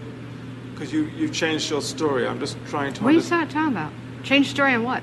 No, about whether it was self-defense or not. I'm not going to say it. I'm not going to get in depth about my cases, Nick. I'm on my way to the chamber. Nothing stopping it. You can believe it or you don't have to believe it. That's up to you, man. Put a big question mark on your film. What was interesting about her crimes was that it was a .22 caliber, and most people don't commit murder with that. It's sort of a defensive weapon. Mm-hmm. So that made it very interesting. That's how they were able to then link the other murders and go, oh, we actually have a serial killer. So her first crime was committed with a weapon that is not necessarily used to kill someone. You wouldn't buy that weapon in the US to say, oh, I want to commit a murder. What's good for that? That is very interesting. Yeah, and that's why she had to shoot them 7 or 8 times, because the weapon just simply wasn't strong enough. And I heard those guns hold 8 or 9 bullets, the ones that the particular one that she was using. Yeah. There's obviously a case to be made that Warnos turned to murder after she was raped and beaten by Richard Mallory. She was acting in self-defense, and I think that's believable in both the film and in real life. The film hinges a lot on that scene. If you take the film as without any knowledge of Warnos, then you would definitely feel a sympathy for her regarding that. Whether or not that sympathy stays with you for the rest of the movie, I guess, is an individual experience for everybody. If you don't believe that all of this happened as Warnos says it did, then in real life, I guess that you have to look a little bit further for justification. She never met her father, who hanged himself while in prison while serving a life sentence for raping a 7-year-old girl. She was sexually abused by her grandfather. She was raped when she was 13. She had a child when she was 14 who was put up for adoption. She dropped out of school, left home, began working as a prostitute following the death of her grandmother. Her grandfather later committed suicide, and her brother died of cancer. So I'd probably kill someone at that point as well. That sounds like a pretty bad, 15 years of life. And after her first killing, it's very possible that she continued to kill because she had a very real fear that Tyria Moore was going to leave the relationship if she couldn't be supported. Her prostitution was the only way of providing that support. However, following the altercation with Mallory, she was probably physically unable to engage in some of the same kind of sexual acts that she had been able to before. That was her profession. So it was easier to kill someone. And I would say, removing the fact that this person has worked as a prostitute for so long, you're still going to have some kind of physical and emotional reaction to being raped. So if that happens, I don't think it's unusual that she wouldn't be able to go back into that situation willingly. I guess some of what we see in the movie with Aileen trying to move away from prostitution, trying to support her in a different way, is a kind of post-traumatic stress reaction to what's happened to her in the film. And I think that's very genuine. It's like with every murder after that rape, she's projecting herself back into the survival mode she switched into during the initial rape scene. And then with each murder, we see her trying to convince herself of something that's irrational. So, that her life is in danger, or that the man that she's with is bad, he's a child molester. That seems like a fucking child molester. And you can just see her, trying to, convince herself. What's the joke that she says? Oh, you fuck your kids? I fucking laugh my ass off every time she does that because it's so awkward. No, my favourite laugh moment is when she says, fuck you, Leslie, and always will be. Fuck you, Leslie! Which she ad-libbed, apparently. This is an interesting area that we're getting into, which is about this idea of the doomsday narrative, and that Wuornos is definitely presented as a victim of the world and everyone. We see her being victimised by her clients, one of whom rapes her, the workforce, like that really complacent, smarmy lawyer who laughs her out of his office. He probably shouldn't have done that, but that's kind of, when you wish you could say something to your boss, but you can't, so you dream it instead. You get those scenes in movies, the daydream where you punch your boss and say what you really think. That's kind of what somebody wishes they could say to somebody who walks in and thinks that they have qualifications for a job that they haven't worked for the same way that everybody else has. We see her being victimised by the cops, the one who takes her underground and blackmails her into giving him a head job, and then her girlfriend, Yes. Selby. So from every conceivable angle, this woman is being treated like a piece of refuse. The triggers that drive her to murder in the film are the trauma of that initial rape, but also her love of Selby and rejection. She wasn't trying to hide things. Most killers will make sure they've got away with something, and they'll do a plan, and that'll be enough for them for 6 months because that's what they set out to do. Whereas she didn't get that satisfaction from these crimes. She didn't go back saying, I've killed someone and I'm satiated for the next 6 months. No, she was quite sensible about it. I mean, she removed fingerprints from the cars. She didn't go out to bars and get drunk and start spilling her guts like some people do. So, I mean, there was definitely not a psychosis at work. She wasn't psychotic or schizophrenic or anything. She managed to keep her crimes covered for an impressive amount of time, really. But I don't think anything that we've said here is a justification for that very real, very final act of killing, merely presenting the possible and plausible reasons that Wuornos could have turned to murder in her own mind. And, throughout most of the murders, we see her using these irrational justifications for it. So we have the initial one with the child. He's a child molester because he made some comment about wanting to be called daddy when she had sex with him. And then the next one is when she's talking to the cop and she says, my dad had a friend and he used to rape me. And then when I told my dad beat me for it.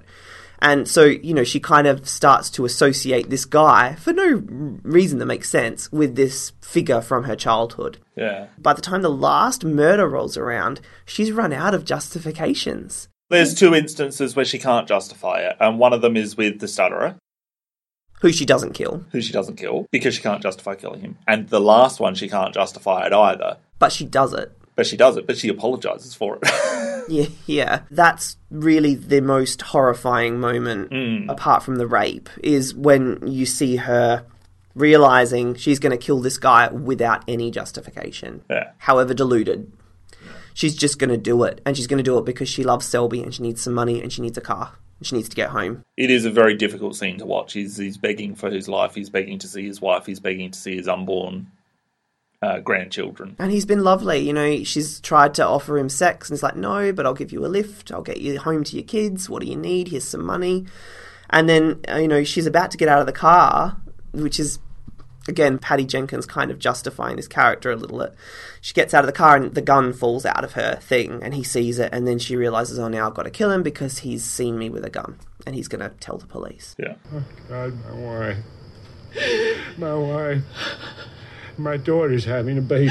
Shut the fuck up! Oh, God. Oh, God, I'm sorry. My babies. My grandbaby.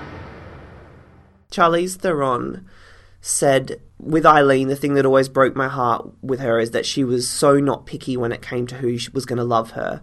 She would have taken it from anybody, and that really broke my heart. And I think that gets to the heart of this film, is the idea that this character just finds one little sliver of light in all of this darkness, and she just clings to that light. And, she's an outsider, and an underdog, and a reject, and it's just so easy to give yourself over to a character like that, because we've all felt at times like an outsider and a reject and all of those things.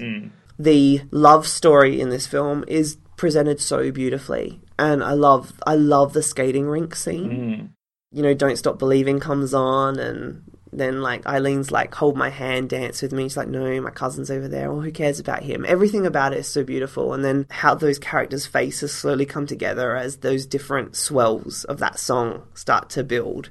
And then it culminates in that scene which is done in silhouette against the corner of the building. Yeah. And the way that they're making love in that scene is just so furious. You can feel each other's desperation to connect. That scene is about connection. I love that this film is never sexy. Yeah. Also, another thing that I really admire about the film is the way that Patty Jenkins frames that rape scene, because it's not at all gratuitous or graphic, and yet you feel like you've seen so much. Yeah. But really, it's just a quite a low-angled shot, a very plain, simple shot, the centre of the frame, and what you're really looking at is Charlize's face. Yeah.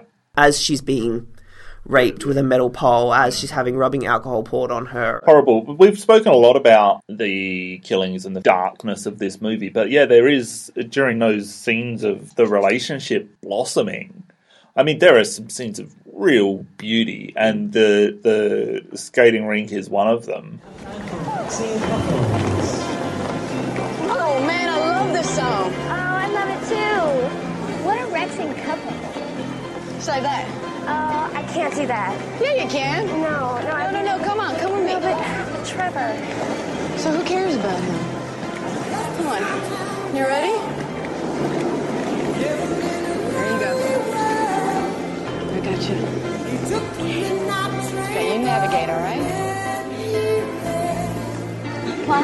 So we don't hit anymore. Okay. You okay?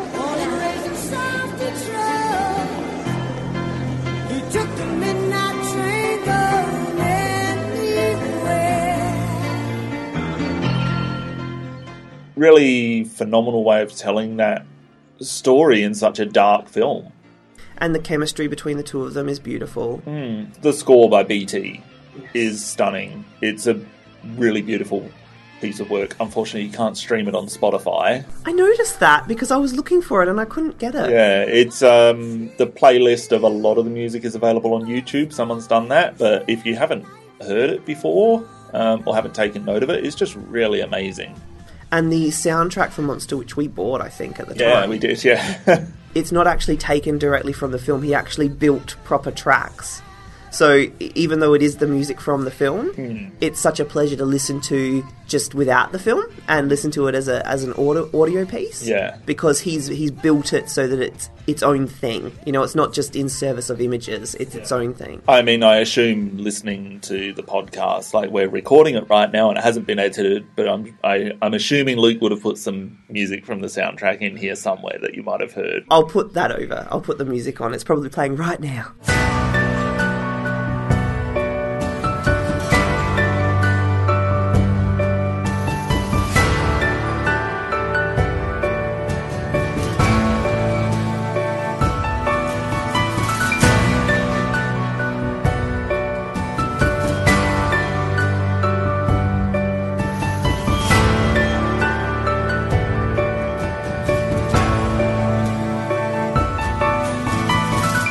Romance recurs a couple of times, and there are a few moments where it pitches in such a beautiful way. And the second time is really with the Ferris wheel, which is one of the most beautiful moments in the film, because it's, again, a moment where the film is contrasting Eileen's perception of what's happening with what we're seeing happening. So we can hear Eileen talking about people think I took the easy way out with prostitution, but they have no idea how hard it is. Isn't that funny that someone would say someone took the easy way out by becoming a prostitute? Which people do say that. I guess that's so horrible. And yeah, it feels truthful when she says it. You know, you recognise it. I've heard conservative politicians or people like that say that. But also she's saying, I loved her. And as we're watching her watch Selby, you know, she's kind of, you want to go to Fun World? We'll go to fucking Fun World. She's taken the woman she loves to where she wants to be. And she's watching Selby go off with these idiots that she met at a bar and trying to be best friends with them and trying to get a new girlfriend even. And she doesn't care. She's just taken her there because that's where she wants to go. And then when Selby's friends kind of say, no, we're not interested, Selby finds Eileen, who's on a roller, like on one of those little roller cars things, and says, come on, I want to ride the Ferris wheel. And Lee looks so happy to have been chosen to sit next to her on the Ferris wheel. Set to that music as they're going up, and Lee's already told us the story about how she had this Ferris wheel as a kid called the Monster that she always wanted to ride, and that when she finally got on it, it terrified her and she threw up and she was scared. The idea that she's now on this Ferris wheel and you can see that it's making her nervous to be that high, but it's also kind of counteracted by the fact that she's sitting there with this person that she loves, who loves her back, and what that means to this person who's been searching all her life in a dark well for something like this and has finally got it.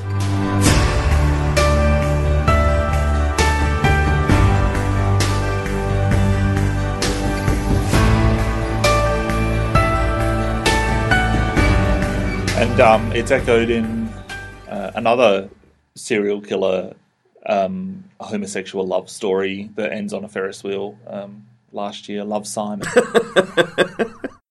The third amazing moment of this romance, the third, I guess, notch, is obviously the bus stop scene, which is I don't even know if I can really get through talking about this scene, because I just even think about it and I start to tear up. But it's a scene where they've seen the sketches on television. They know that they're being hunted by the police. So Eileen does what she had told Selby she would do from the beginning of the film, which was, if you ever want to leave, I'm going to buy a bus ticket for you and I'm going to get you out. But just stay with me, take a chance. You'll never meet anybody like me. And in this scene, they know that it's over. They just know it's over. And the scene is reminiscent of the scene in Requiem for a Dream where Jared Leto says to Jennifer Connelly, I'll come today. It's two people, because Eileen's saying to her, you'll come back. We'll get over this. I'll get some help and you'll come back. This will all go over and then you'll come back. Maybe if I just get a little help. I know I fucked up. And at this point as a viewer, you're thinking, well, why would anybody go back to this dingy little town to live this life? You know it's over as a viewer. It feels like it's over. It feels final. It feels like even though the characters are saying what they're saying to get through the moment, they both know it's over. Oh, yeah.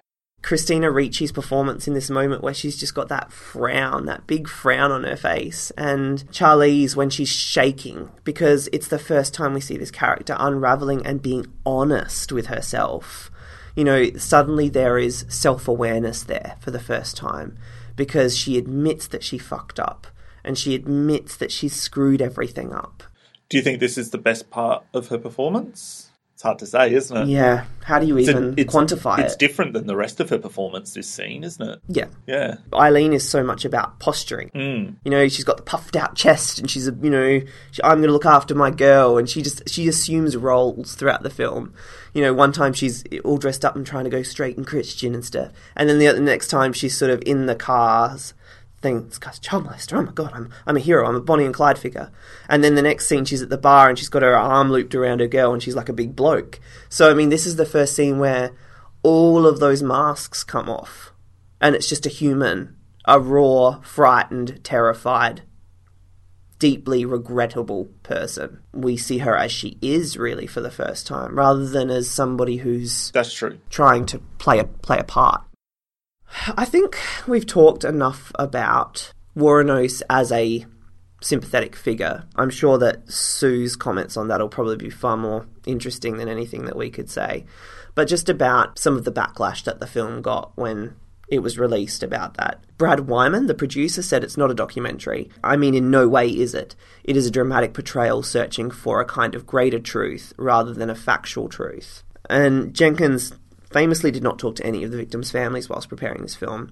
She said she didn't want to unearth more tragedy in their lives. And of course there's a little bit of irony in this because making the film itself is going to inevitably reopen old wounds. One of the prosecutors, the man who prosecuted Wuornos, said about the film and these filmmakers, you know, these men had wives, they have daughters, brothers, sons, friends, and anyone that sees that film is left with the impression that at least some of the men that were murdered deserved to die, and that she was acting in self-defense, and that's a total lie. I think it's interesting to look at this film from the response that it got from feminist circles. This is far too big to kind of answer on our podcast, so I'm just going to summarise some of what's already been written. There's an element of the feminist left who believe that Wuornos' actions were an honest, if not justified, response to gender oppression, that they were acts of liberation. Terry Ginsberg wrote in a thesis, Lesbian Violence as Fascist Crusade in Monster. They were a demonstration of a woman's desire for agency and autonomy in a world dominated by white, male, Protestant heterosexism. It's certainly difficult to argue with this in a theoretical sense. Disagreeing with it minimises the impact of belonging to a minority. Having had experience as a member of a minority, I'd obviously never want to consciously do that. So I think there's plenty of room for theoretical justifications, even if you can't justify Wuornos' real-life actions. Angelita Manzano went a little further than this in the far-left feminist publication Off Our Backs, stating, "This was not the story of a psychopath but a survivor, not a monster but a woman struggling to be recognised as a human being, worthy of love, respect and dignity. In this context, Aileen's murders do not seem evil. They appear to be rational, even moral decisions when made in the context of gross gender and class oppression. For some viewers, this may be overwhelming, Please be advised that this will be a painful movie to watch. One quote that was written about Jenkins' sympathetic portrayal, or supposed sympathetic portrayal, they use words like superficial, stereotypical, melodramatic, but they wrote that Theron Wuornos was precisely the pathetic figure that a mainstream reviewer like Ebert was to embrace, a classic victim, a perpetrator, sadly guilty of her crimes, despite their attributivity to paranoid projections of painful, sublimated memories of childhood sexual abuse, economic deprivation triggered by the ambivalent eruption of an ostensibly liberatory lesbian desire. Such a pathetic positioning rehearses the social, psychological double-bind that Wuornos was a psychotic sexual deviant whose murderous acts might have been prevented with better parenting or social family intervention. Christopher Orr of The Atlantic looks at this in a brilliant review, which he's done of both the film and Nick Broomfield's documentaries, which was written in 2004. He says, "The denial of moral agency is our culture's knee-jerk response to women who commit horrible crimes. As Patricia Pearson argues in her revelatory 1997 book When She Was Bad, How and Why Women Get Away with Murder, the operative assumption is that the woman couldn't have wanted deliberately to cause harm. Therefore, if she says she was abused, coerced, insane, she probably was." He states that this similar defence of childhood abuse doesn't really work so well for people like Charles Manson, John Wayne Gacy, Henry Lee Lucas. They don't have the same kind of gravitas attached to that response. But he does say that while it did assist Wuornos in her portrayals on screen and in the media, ultimately the self-defence and childhood abuse defences didn't much help her because she was still sentenced to death. Jenkins was quoted as saying, "I wanted to tell the truth. I wanted to find that space in between the man-hunting lesbian serial killer and the feminist hero." And I think she did that. I don't think she's gone one way either way. I don't get the sense that she's doing it because she hates men.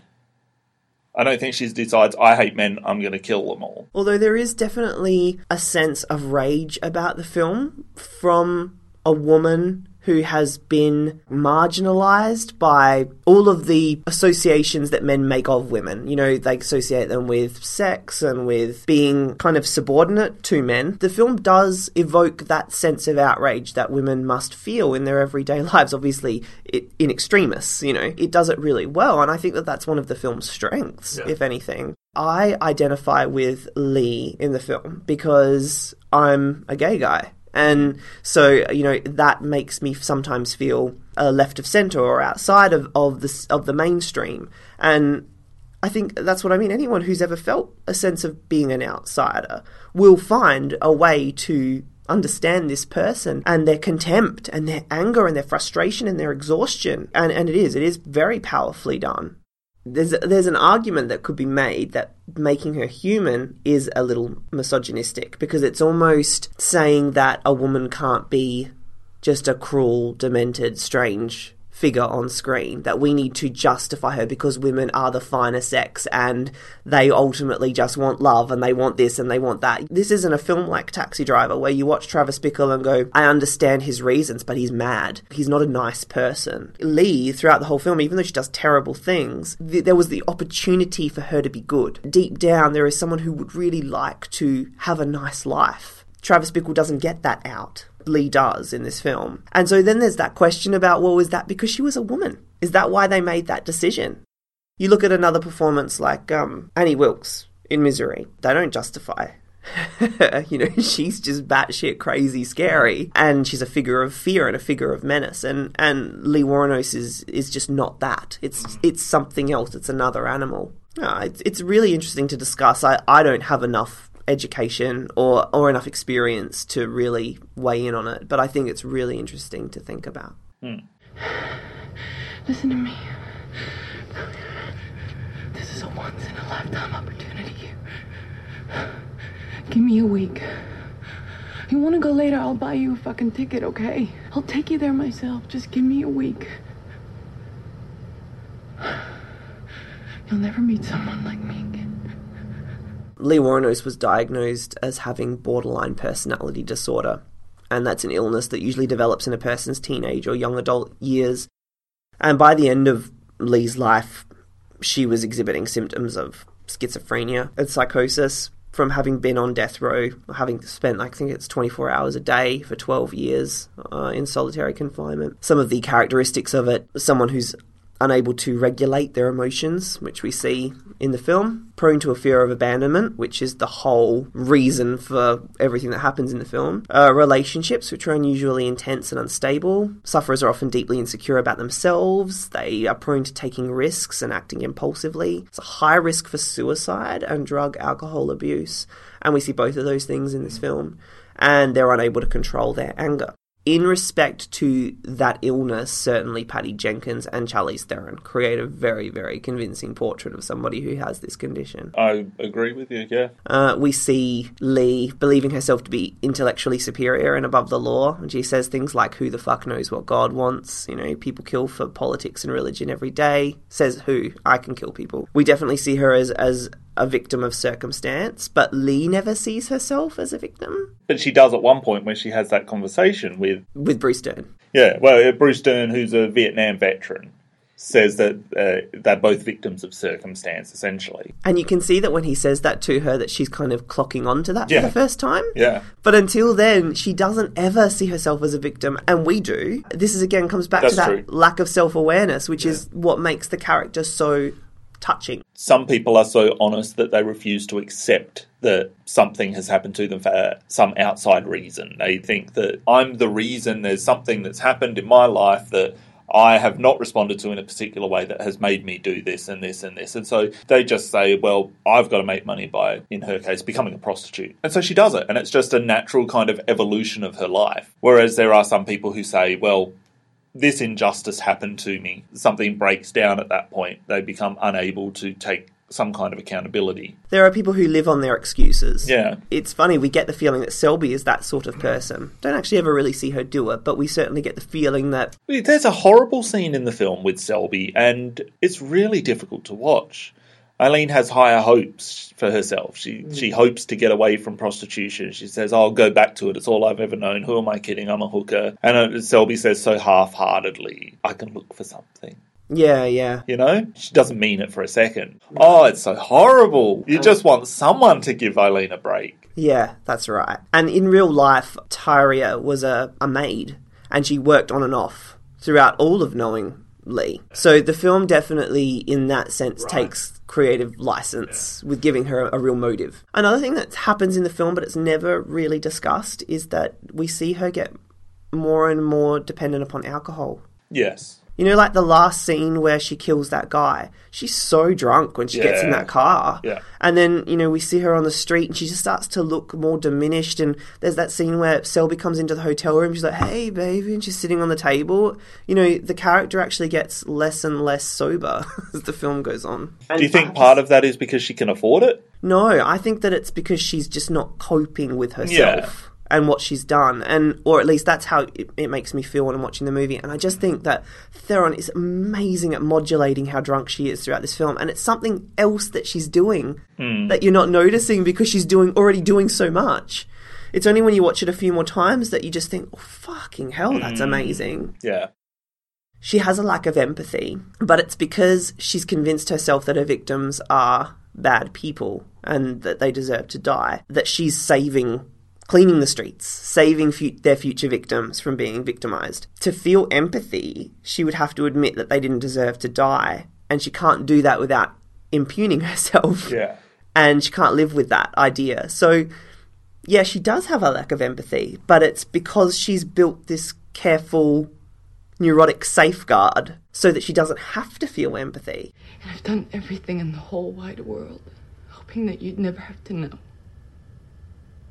So you could go on thinking that people are good and kind, and that should make sense, you know? Because I love that about you, Sel, but I can't. No, I don't want to hear this, Lee. I know, but you need to.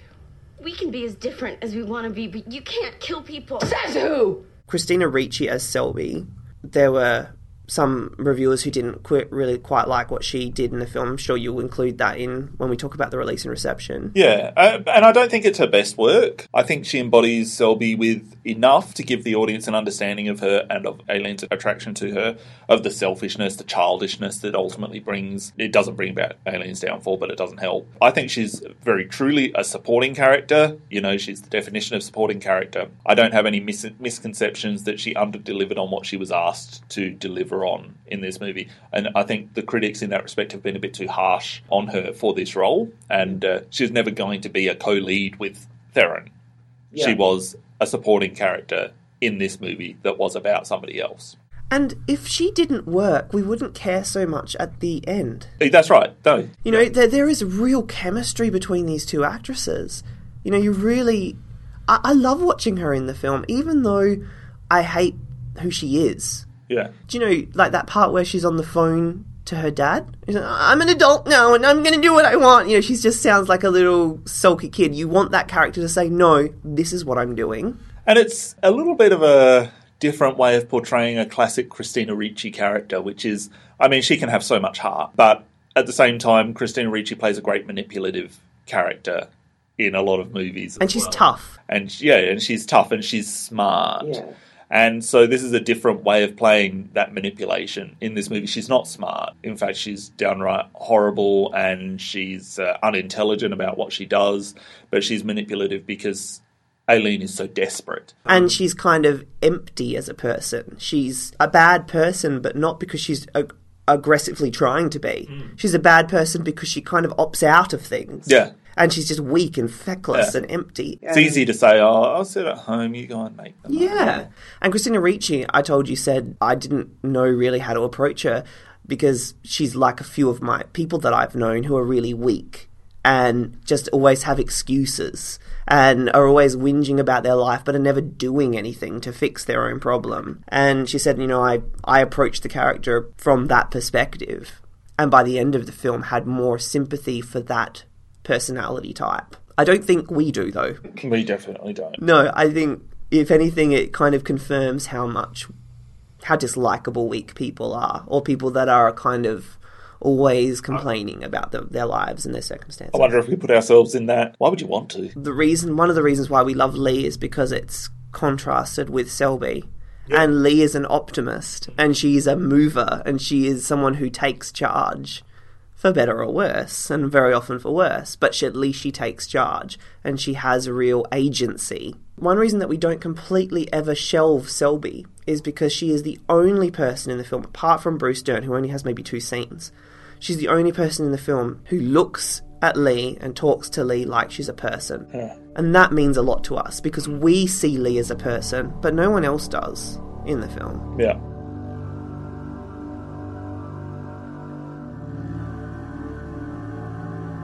Monster had a slow release over the course of 2 months. It debuted the weekend of Christmas 2003 in just 4 theatres, taking home the weekend record with an average of just under $22,000 per screen, on the back of strong critical praise. It continued ranking strongly in this stat over the next 2 weeks, second and then third, with averages surpassing $10,000 each time. It finally opened a little bit wider, up from just 4 debut screens to, in its 8th weekend, a little over 1,000 screens. It continued bringing in a couple of $1 million per weekend, eventually finished on $34.5 million during its 23-week run, about 1/3 of which were in semi-wide release or 200 more screens. On a budget of $8 million, Monster proved to be a huge commercial success for Newmarket, adding another $26 million outside of the US for a total gross of just over $60 million. For a low-budget film about a lesbian serial killer directed by a woman, it's a pretty remarkable achievement. Among films with LGBT themes, Monster ranks 13th all-time for box office, ahead of such recent critical successes as A Single Man, Carol, Milk, Dallas Buyers Club, Call Me By Your Name, and the Best Picture-winning Moonlight. Monster is also the highest-grossing film of all time about a real-life serial killer, narrowly holding off 2007's David Fincher thriller Zodiac and Fox's big-budget Jack the Ripper biopic From Hell. Critically, Monster currently holds a rating of 81% on Rotten Tomatoes from a total of 186 reviews. This is one of the few instances where critics and audiences agree because the film holds exactly the same rating from 85,000 viewers.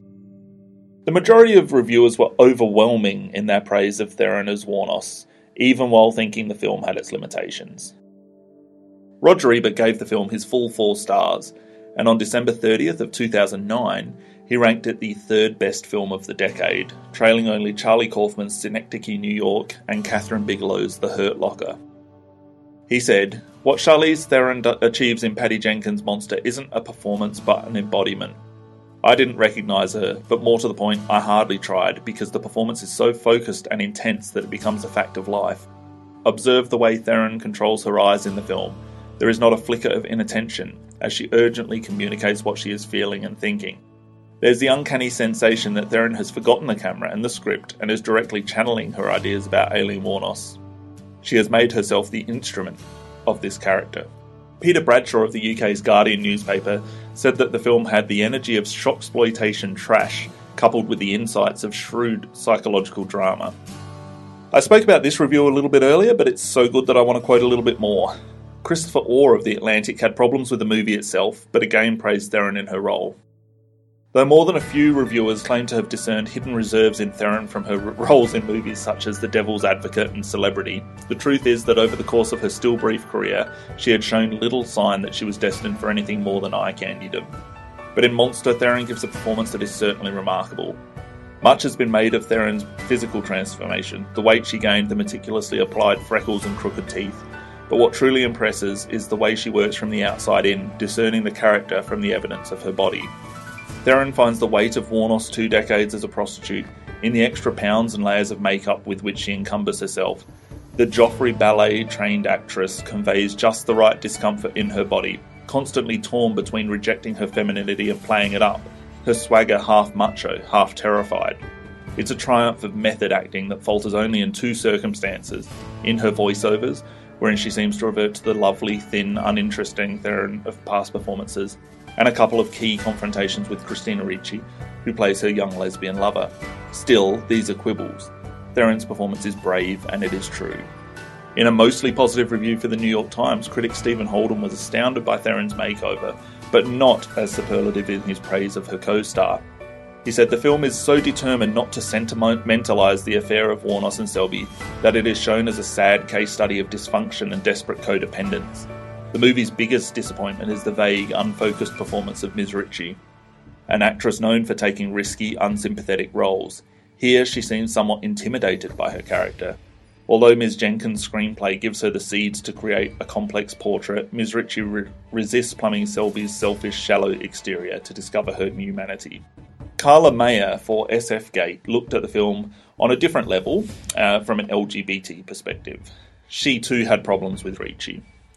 Monster contains a lesbian story free of titillation, and hooray for that. Instead, the movie focuses on the dangerous dynamic between 2 people who might have been harmless alone.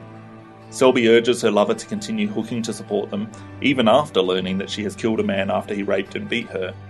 The need to earn a living squeezes Wuornos into an untenable situation. No longer beaten down, and in fact emboldened by love, she reacts to degrading situations by robbing and killing men who pick her up.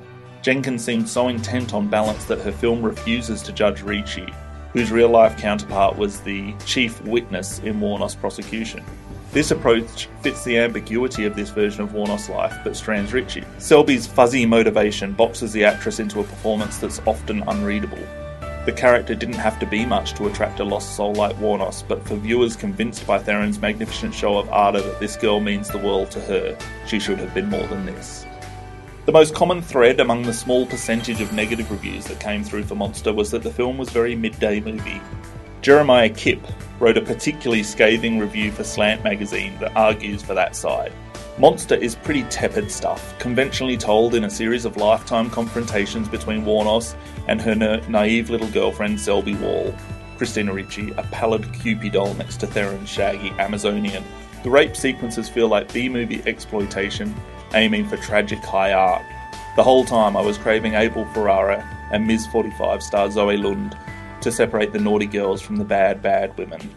Theron and Ricci enjoy their game of sleazy dress-up, condescending to Hicksville without ever tapping into the desperation, humanity, or experiential knowledge of the oppressed. Instead, they resort to brute theatrics and futile Oscar baiting. Well, the Oscar baiting worked. Theron's performance earned her the Best Actress at both the Academy Awards and Golden Globes, as well as the Screen Actors Guild's Outstanding Lead Performance by a Female Actor. It also earned her oodles of awards in state and country-based film critics' polls. And all of this just 2 years after she was nominated for the Worst Actress Razzie for Sweet November. But don't worry, Mariah Carey's Glitter was released that year.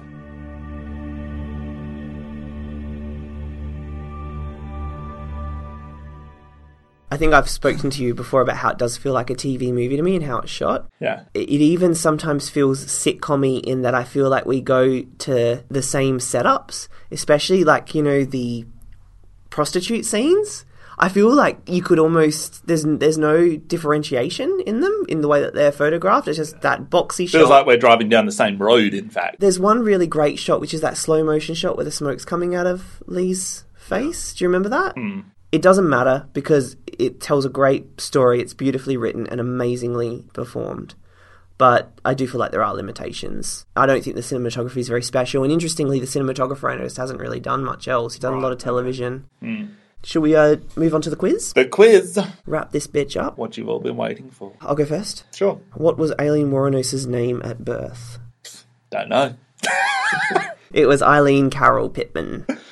Oh, there you go. Okay. Multiple choice. Oh. Aileen Wuornos was once married to a man named Louis Fell, which actually sounds a lot like something out of Silence of the Lambs now, who took out a restraining order against her after she was arrested for A.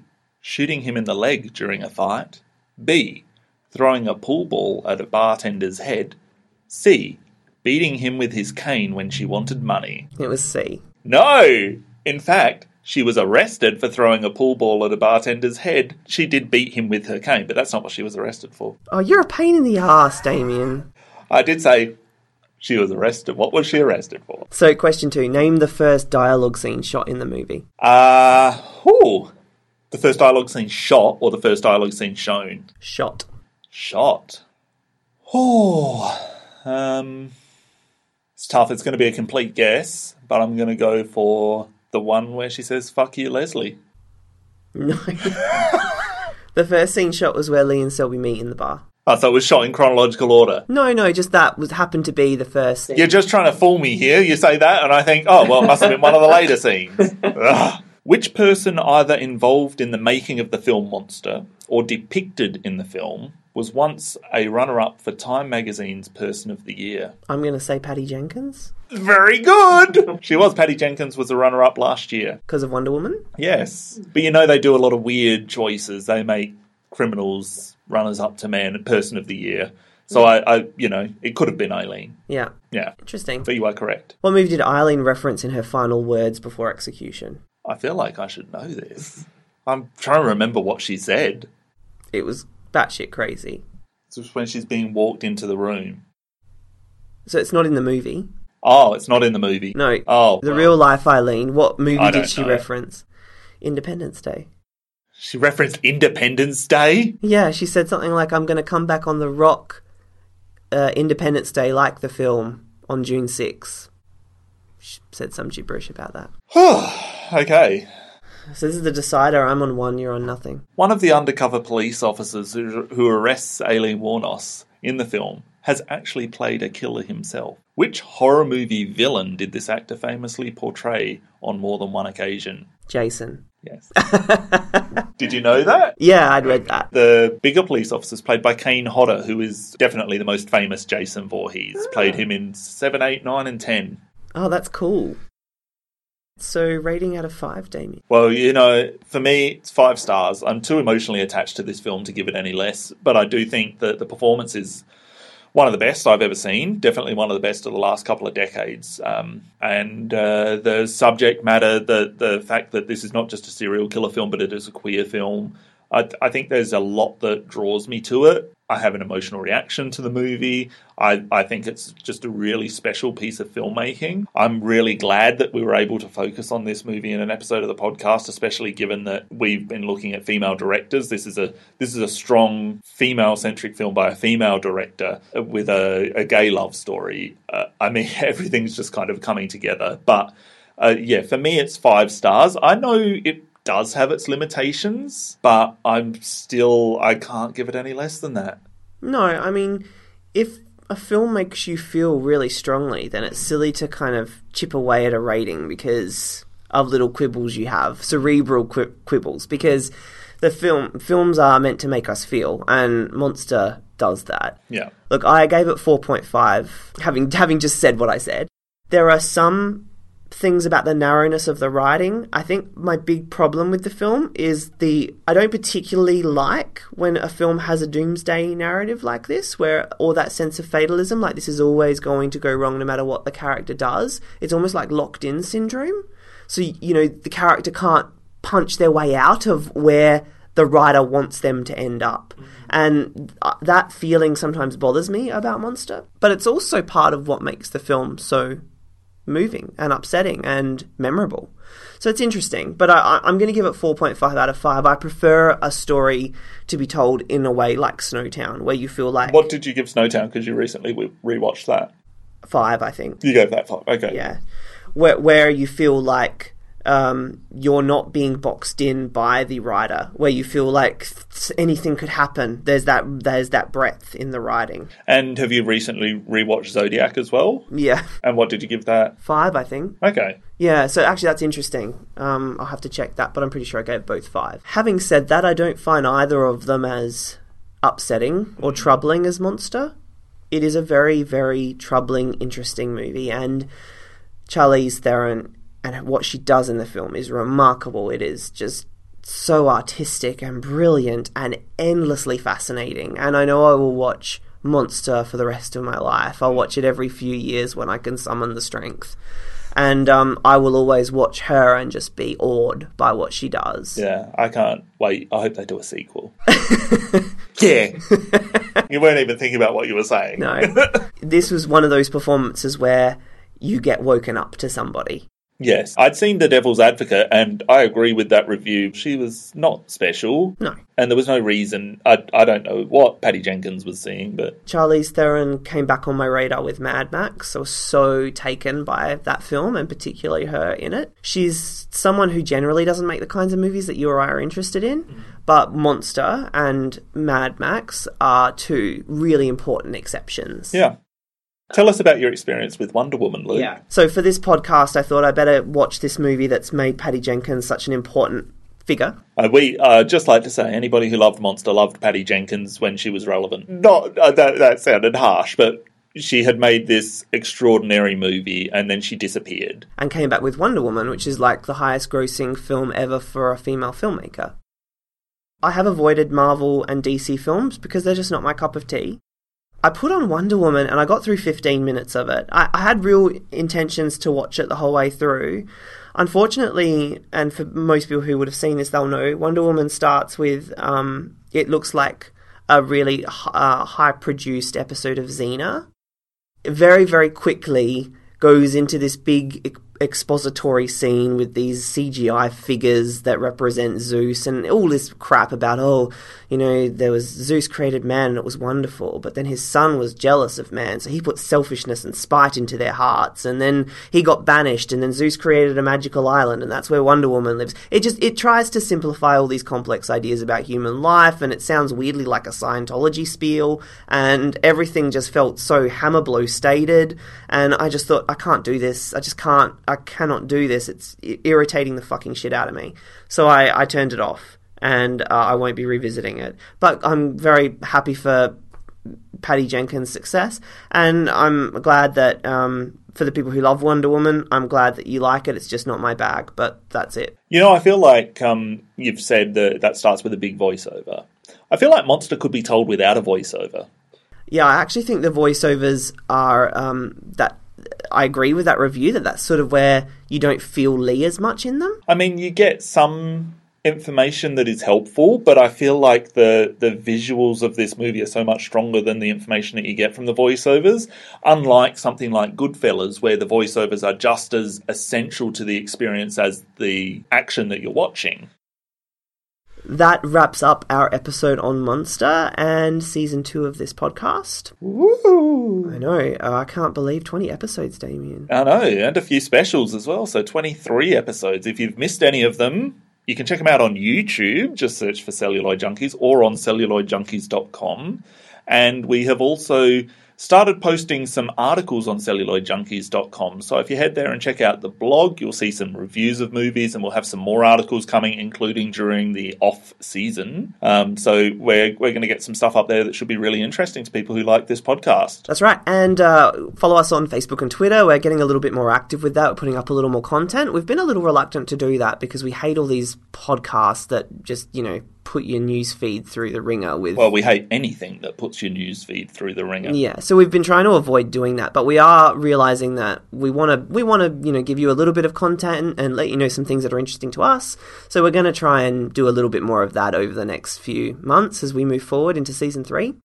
We're going to be back in October. We're going to release a Halloween episode. We haven't quite decided which horror film we're going to do. If you have any ideas or you'd like to hear one, by all means, get in touch with us and let us know. I feel like our annual Halloween episode is...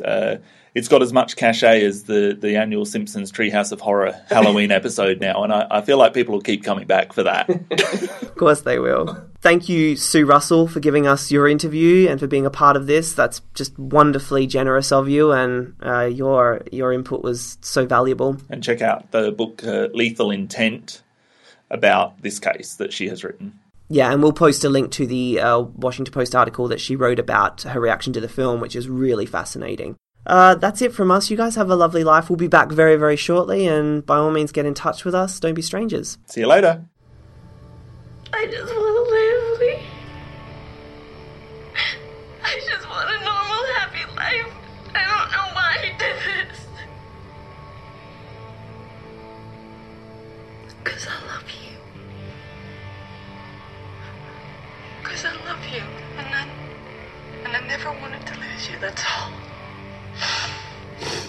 I love you with all my heart, my soul, my mind. And I'd never let you down, alright? 'Cause it was me. It was only